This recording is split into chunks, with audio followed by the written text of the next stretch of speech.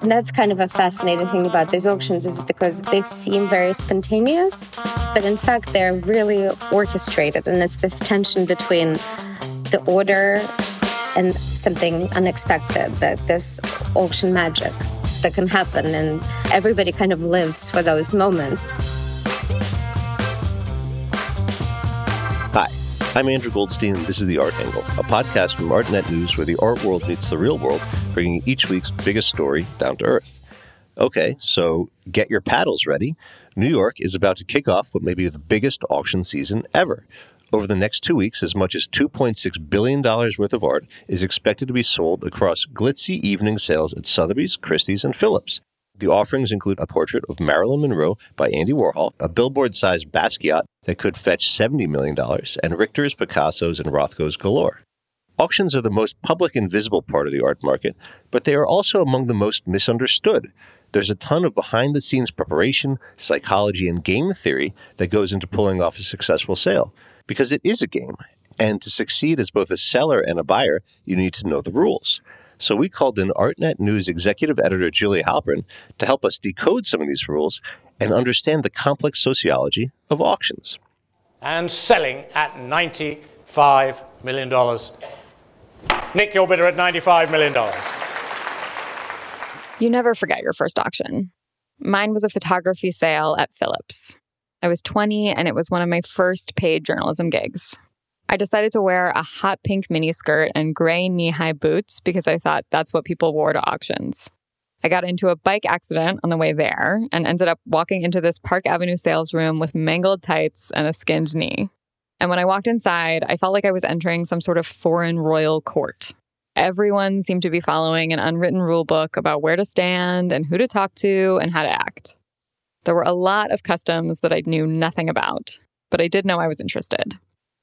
Auctions are the most visible and seemingly transparent part of the art market. It's really the only opportunity we have to see art sales happen right there out in the open. But they're also theatrical and highly choreographed. So much goes into pulling off a major evening sale that we never see.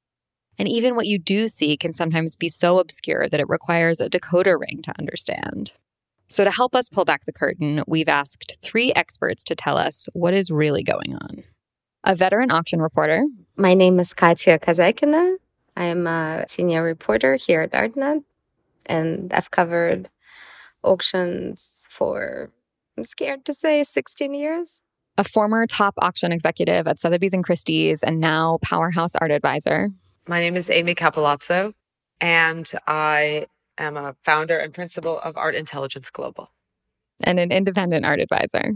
I'm Todd Levin, and I'm the director of Levin Art Group in New York City. I asked Katya if she remembered her first time covering a sale. I don't think so. I don't remember. Oh, I do remember my first sale. It was Bobby Short. I don't know what that means. Bobby Short, the musician who passed away right around then, and his estate was being sold at Christie's. And so it was like, I actually really liked it because for me, I was not particularly like art market reporter at the time. So I entered it like just a reporter. You know, I went there, I interviewed all the people there, and it was really fun auction because there were a lot of his fans. There were a lot of like just New Yorkers who loved him and his music and the objects he had in his house. And so it was really like a man on the street kind of a story with an auction angle to it. I wasn't too intimidated by that because it made sense to me. And then in the spring, I went to the big evening sales. What I do remember very well was that I was at Phillips covering an auction. And I was so lost. I was so confused, standing on the sidelines and looking at this sea of people, very well-dressed, very intimidating, very handsome crowd. And it was still Phillips de Pury, and it was down in the meatpacking district, and it had like a very kind of a clubby, fun atmosphere and these Phillips Stark chairs, the ghost chairs. So it was very chic. And I was just standing there trying to figure out who was anyone? I had no idea. And so I positioned myself next to Josh Baer. I was just like shamelessly ask him, who's that? And who's this? And who's that? And he, I guess, just couldn't say no. And he was very generous with information. But I couldn't even pretend that I knew anything or understood. I had no idea. And then at a later point, I tagged along with Lindsay to, I think it was a Christie's sale. And we were standing in the back of the room. She was like, here's Larry Gagosian, here's Neymar, here's Mugrabis, here's that. And I was like, how do you even know? How can you recognize them in the sea of people? And she said, the trick is to recognize the backs of their heads. I have to say that walking into an auction house during the big evening sales, I guess it's one of my favorite kind of things of the beat. There's a lot of excitement, kind of butterflies a little bit in your stomach. You kind of know the order and you know what kind of may happen, and yet you don't know what's going to happen. You don't know who you're going to bump into in the lobby. It's a little bit also like a reunion because you see the same people, the same players, and they may not know who you are, or they may. You recognize the same characters season after season, and it's nice because a lot of people come from Europe, and so almost like you haven't seen them since 6 months earlier. And then you may bump into Tobey Maguire or Woody Allen or like a celebrity here and there, depending on the sale. It's very exciting. It's a little bit like a fashion show too. There is a lot of minks and there's a lot of heels and stilettos, and it's very glamorous. I love this scene and these moments of arrival, and everybody is like trying to sort out the latest, arrangements, people behind the scenes, whatever they're doing. And then inside, as a journalist covering that, you're trying to get the lay of the land as quickly as you can. Just like survey the room, just walk around, try not to drink too much champagne. I'm joking, but at Sotheby's, at some point, they started serving champagne right before the sale. And I always find it very confusing because do they want to get everyone drunk and just like buy things that they don't intend to? Yeah. Exactly. And, you just kind of like try to figure out like who's in the room, and then go into the room and figure out who's sitting in the front room, as best you can, who is sitting where. Because as a journalist, again, you're never at a good spot. You're always either to the side. You don't have great views, or you're in the back. Over the years, you kind of realize there is like a certain order. And that's kind of a fascinating thing about these auctions, is because they seem very spontaneous. But in fact, they're really orchestrated. And it's this tension between the order and something unexpected, that this auction magic that can happen. And everybody kind of lives for those moments, the auction houses, the sellers, the buyers, the journalists. When they happen, it's really incredible. When you enter the auction room, one thing that is very striking as an outsider is that everyone seems to know where to go and where to stand. It's sort of like a baseball stadium. Some people seem to have season tickets and always sit in the same spot. I asked Katya to explain how the room is assembled. Like so much about auctions, it's all strategic. Let's see. So, you have, it's called Bird's Nest, is that area on the either side of the auctioneer. It's kind of an elevated platform where staffers stand and take calls. The auctioneer is, of course, in the center. And then in front of him, there's a sea of humanity. There is also a hierarchy and order there of how people are sitting and where they sit. The biggest clients, they get a certain number of tickets every season. And some people like to sit in exactly the same spot. So, for example, at Sotheby's in the front row, you would always see the Neymars, with their children and grandchildren and mothers. Then there's like Valentino always sits like next to them, also in the front row of Sotheby's.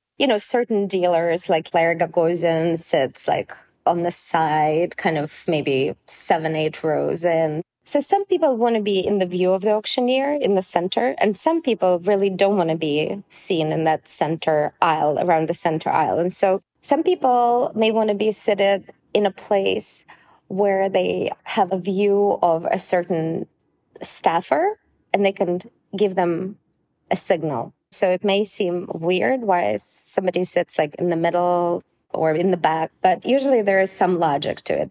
Or like some people really hate each other. And, it's funny, but it's like, it's very intricate arranging these people.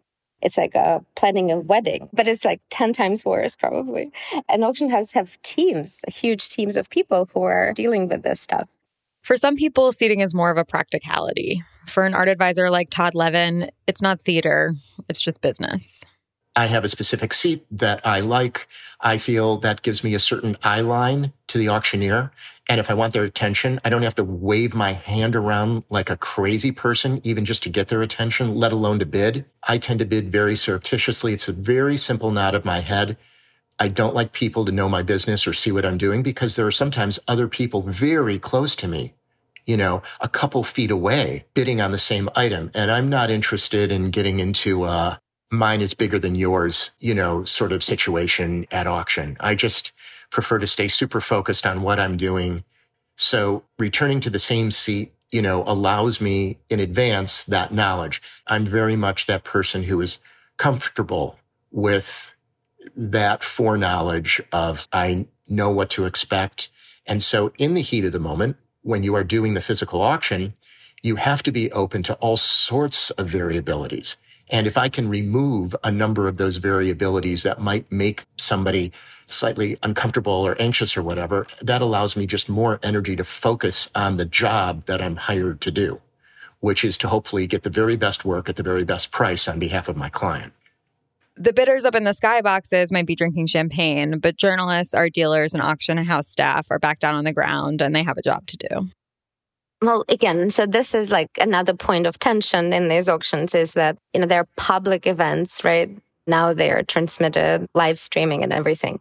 But there's also, as we know, the auction process, the art market is very opaque. So, for example, you're not allowed to take pictures of people bidding or of clients of these auction houses. You can't really sit down because you're not a guest, you're not a client, you're a reporter, so you're standing the whole time. It's very important to wear the right shoes, by the way.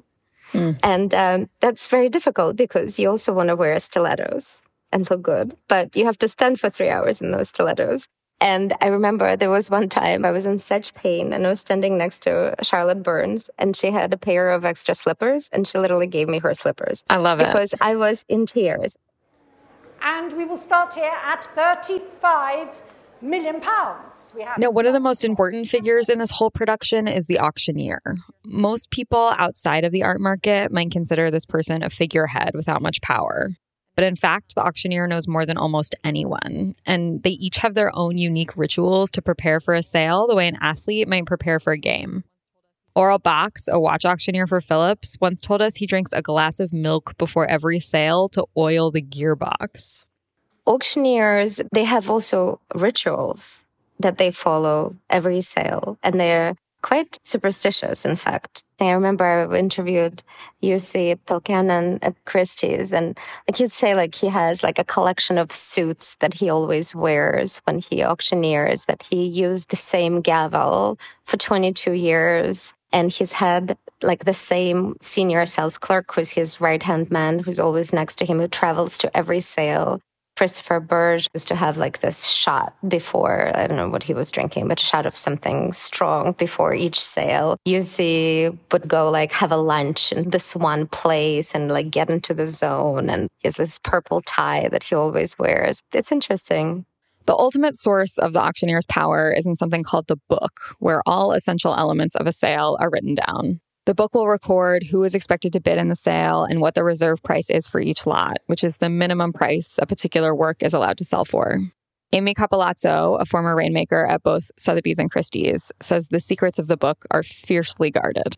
There was an old, hieroglyphic pre-digital book, if you will, in the Christopher Burge days at Christie's, where even the reserve numbers were written in code. Oh my God.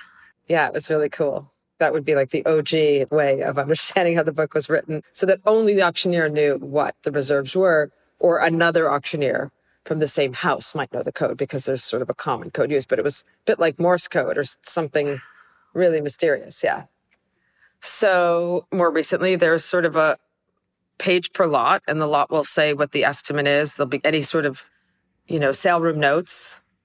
Please note something that wasn't in the cataloging when the sale went live online. So please note this work is signed and dated 1960 on Verso, something that was somehow missed. And then Usually there's a reserve price, and because there's a number of meetings the day of the sale, the auctioneer will get a listing from the bid department of who's registered to bid by telephone, or if there's any absentee bids that were placed, if there's internet bidders that have registered for that lot, etc. So the auctioneer has a pretty good sense going into the sale where the interest is. When the interest is thin on a particular lot, it really helps to know in which direction to look, right?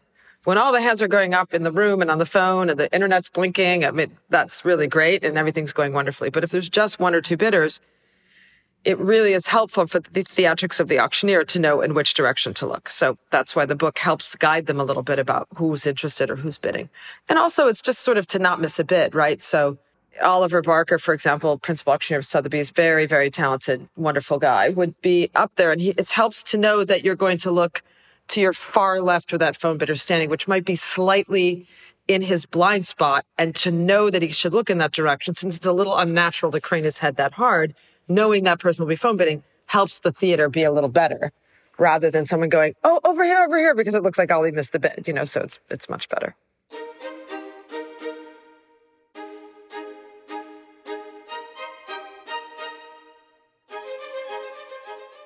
Auctioneers aren't the only people who have to put a lot of prep work into a sale. Everyone at the auction house has a lot riding on what happens. They can make commissions as high as 26%. Specialists will also work overtime to line up bidders and make sure they're ready to make an offer when the time comes. If you know a client is interested and they're not physically present and they prefer to be on the telephone rather than to bid online, let's say, then you set up a phone bid in advance so that you're going to call them, what number to call them at. You can give them an approximate time. You never know an exact time because the sale could be dragging on if it's going very well. But you give them a window where you think you're going to call them then. And you then call them a couple of lots before the lot that they're interested in comes up. And have you ever had a scenario where the connection is bad or they missed the call, or it does seem like there's a lot of chances for things to go awry? Yeah, I mean, it used to happen more often when things were just more rickety in the technology world. But, you can have a dropped call if someone's on their cell phone. I've spoken to people many times who are on airplanes, and even in the best of circumstances, things can go wrong there. What I would try to do is get an emergency bid in case the line goes down. What's a bid you'd be happy to own it at, even if you weren't in the middle of the chase? So your max. Usually the max bid is more than the emergency bid because, usually when you get them on the phone, they're a bit more committed to being there. But it's sort of like, what's your emergency bid in case the line drops? It's just sort of like a safe number that you'd love to own at that price, even if you weren't in control at that moment. And so one thing I've always wondered is what do you say to them during the downtime when you have your hand over the receiver and it seems like you're whispering in their ear about how beautiful it is? What are those conversations?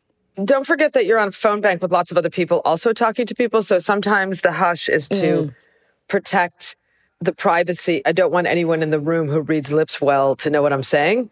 But also, more importantly, someone standing a foot and a half away from me is also on the telephone. So you just want to create a level of discretion so they can speak to their client and not hear you or not hear the conversation, etc. I mean, I often call clients well in advance many times before the phone bid to prepare them.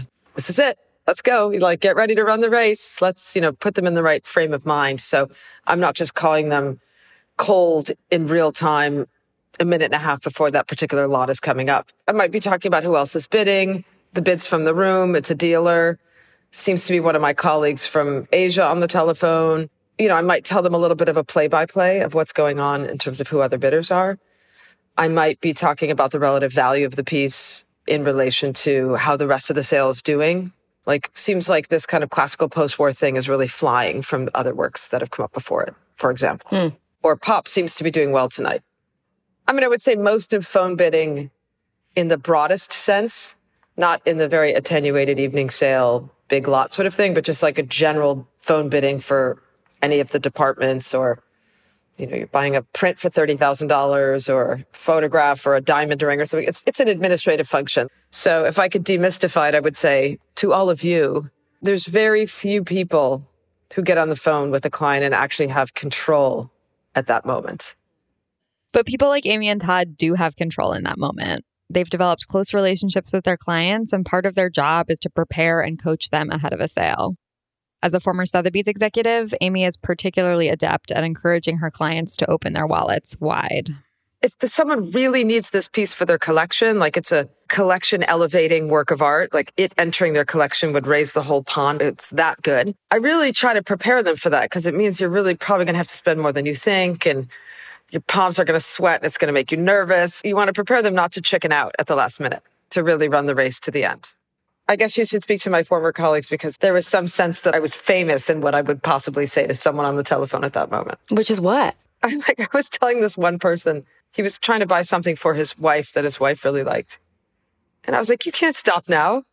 She delivered those beautiful children for you. What are you going to do? You come on. You've got to you're not getting this work. Like, you're joking, really. You got to keep going. You just have to get this. 3 beautiful children. You're going to let this go? Come on, let's go. Did he buy it, man? Let's get it. Yes, I did. I was like, it was getting crazy. I was like, one more. Come on, one more. Oh, that's incredible. Sometimes I remind people that this is a generational purchase. You're only going to do this once. You only have one shot and you're only going to do it once. So let's go, I'm very keenly aware that the moment that someone is on the phone bidding, this is a very high moment in their life and you want to make it very special. Like, they're going to tell this story forever about, I was on the phone, decided to buy that great X, whatever, from Christie's Sotheby's, and I was on the phone and I was, and then I was talking to Amy Capolazzo and she was really pushing me and and then the hammer came down and I was lucky to get. I often prepare people hypothetically for what it will feel like not to win it. And what do you tell them? You wake up the next morning and you don't have it. How are you going to feel? If you're going to feel relieved, that's good to know. That should inform your bidding by being maybe more cautious. If you're going to feel terrible or just like, my God, I missed a once-in-a-decade opportunity or once-in-a-lifetime opportunity, and you're going to be really upset, then remember that when we're live on the phone of how you'll feel the next morning. Because in many cases, it's not often about the money, right? It's like an extra bid or two more or less maybe wouldn't be so impactful in that person's life financially. So it's usually more about a larger performance or performance anxiety. The situation is a little different for an art advisor like Todd, whose ultimate responsibility is to the collector and not to the auction house. I'm a big believer in the same way in going to Vegas. You walk in with the amount of money you're willing to lose in your pocket. And once you lose it, go see a show or have a good meal. But that's it. And I believe the same thing in an auction dynamic. Now, it doesn't have to be hard and fast. It can be within a zone as opposed to a specific number. I will not go into an auction essentially on a client's behalf with what you would refer to as like a blank check under any circumstance. That is just, from my point of view, not a successful modality in the long term in terms of collecting artwork. In the heat of the moment, have you been on the phone with a client who's like, let's just go. I know we said we wouldn't, but let's throw caution to the wind.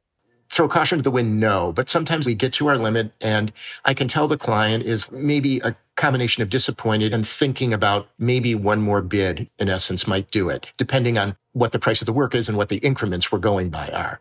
And sometimes, we'll have a very quick discussion. And I would say, look, if you want to go one more increment for the work, I still feel fine that if you're holding it for the long term, it certainly makes sense in the collection from a curatorial point of view. It's a terrific work. The condition is great. We already know that. So in this case, if you're really buying it for the long term and because it's really an additive component to your collection from a curatorial point of view, one more increment is not ideal. But if you feel you want to go for it, I'm behind you. There are other times when I would have a different comment, which is you're done. You're absolutely done. Somebody else wants to pay X, including the auction house premium and the tax and all the other additional costs. Somebody wants it more than you do, and you simply have to let it go. Then there's the auction scenario every first-time attendee fears, accidentally scratching their nose or raising their arm and ending up stuck with a $5 million Monet. I asked Todd what the odds are of that actually happening. 0. If you scratch your nose or cough or whatever, I've seen people, and this is an idiot move, in the middle of an ongoing auction at a high price point, right? Somebody sitting in some of the first rows sees somebody trying to enter, in from the side to come in. They were late to the auction, let's say, and they have a seat for them, and they start waving. And the auctioneer might immediately turn down to that person and say, do I have a bid of $5 million? The person will immediately look up and say, oh, no, I'm so sorry. And, the auctioneer then might, depending on what the tenor of the room is, in a chiding way say, yeah, well, you were close, don't wave your hand or whatever like that. And everybody laughs and then they go on.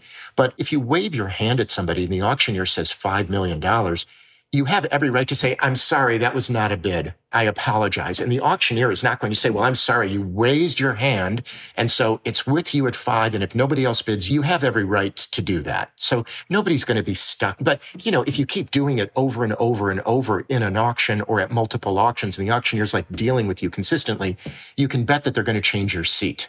Because no auctioneer who has a lot of professional duties to deal with at an auction and is trying to run the most professional sale that they can and doesn't want that kind of dynamic to interrupt the flow that they're trying to establish of excitement and energy.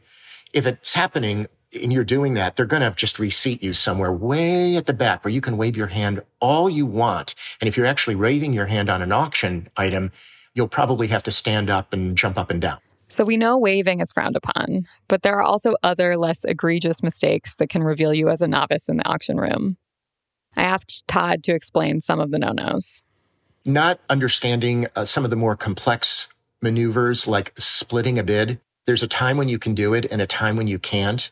And knowing what the auction increments are and how to split. Explain what that means, splitting a bid. Splitting a bid is, let's say the bidding is going by $100,000 increments, okay? And you'd like to slow down the bidding for one reason or another. You think it's in your best interest from a strategic point of view. You may ask to split the bid, which means to split the increment. Instead of going by hundreds, you might request to go by 50s. Now, somebody who doesn't know what they're doing might try to split a bid and go by 10s all of a sudden. No auctioneer is going to go from $100,000 increments to $10,000 increments. They might go by $20,000 increments to 10, but they're not going to go from 100 to 10. So knowing what the kind of incremental splits might be and how to signal to the auctioneer that you're interested in splitting a bid, it's their discretion. They may decide that they just want to keep powering away at the current increments and see what happens. So there's a time and a place and a way to engage that particular maneuver.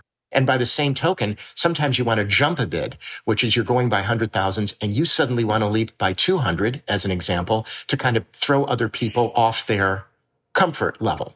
Amy has her own very finely tuned strategies about how to approach bidding.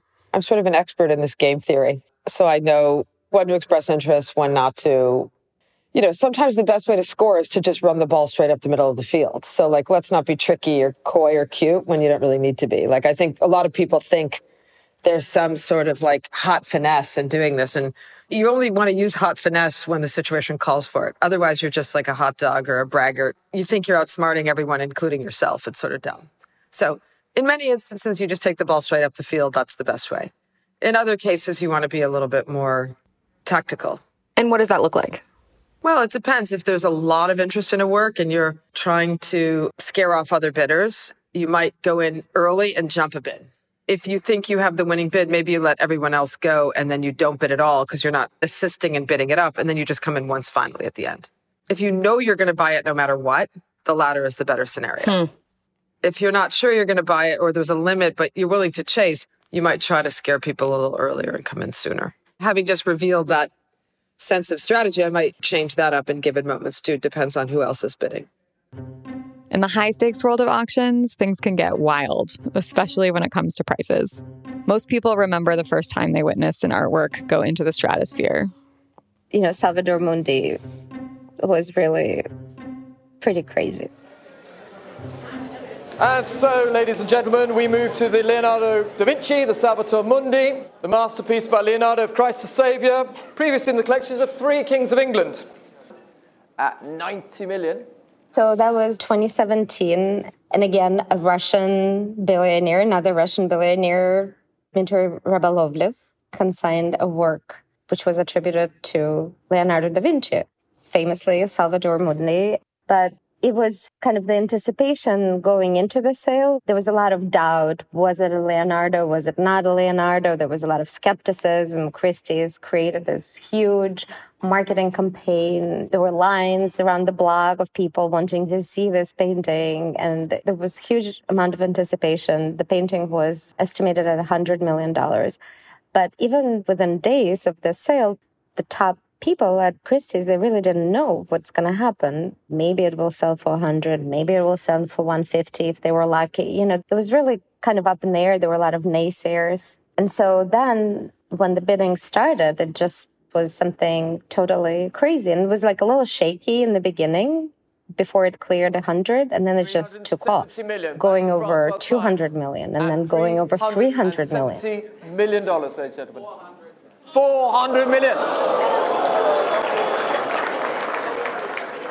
It ended up selling for $450 million.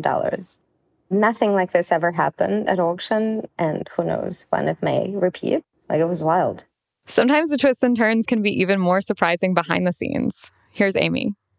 I one time had someone on the phone who said, "Oh my God, I just bid on the wrong lot. I wanted the next one after it instead." And I was like, oh no, like they chased it to the heavens. It went crazy. I think it was estimated something like 100 to 150, and it was like at 420. And they were like, "Oh my God, I bought the wrong lot." And then he was like, "Forget it, I'll buy that too."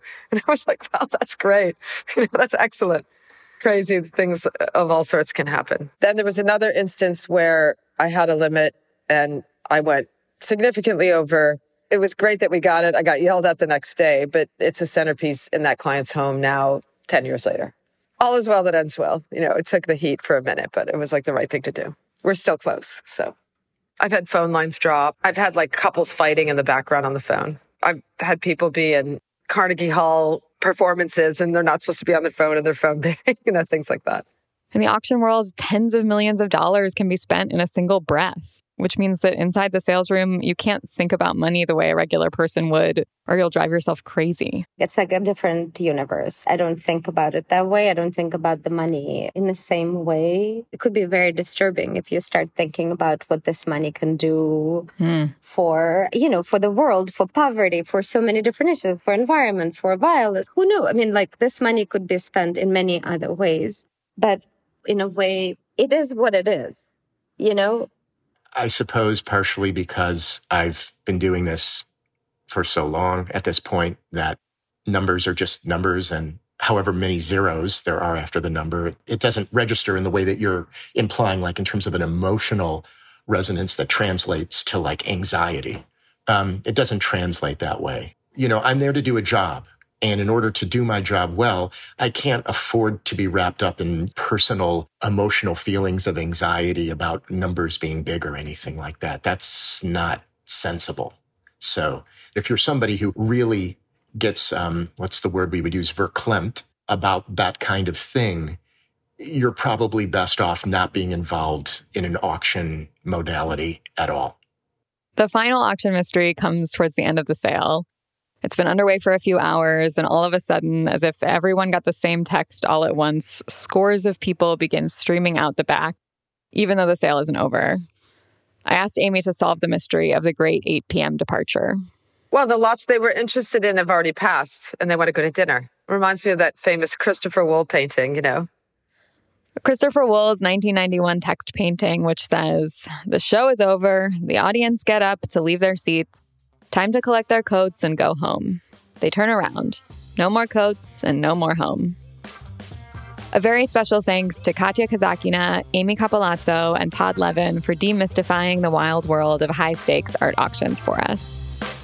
That's it for this week's episode of The Art Angle. If you like what you heard, you can subscribe to the show on Apple Podcasts, Spotify, or wherever else you get your podcasts. Also, take a moment to rate and review us. It will help other listeners discover what we're doing. The Art Angle is produced by Sona Manoli, Tim Schneider, and Caroline Goldstein. Thanks for listening, and see you next week.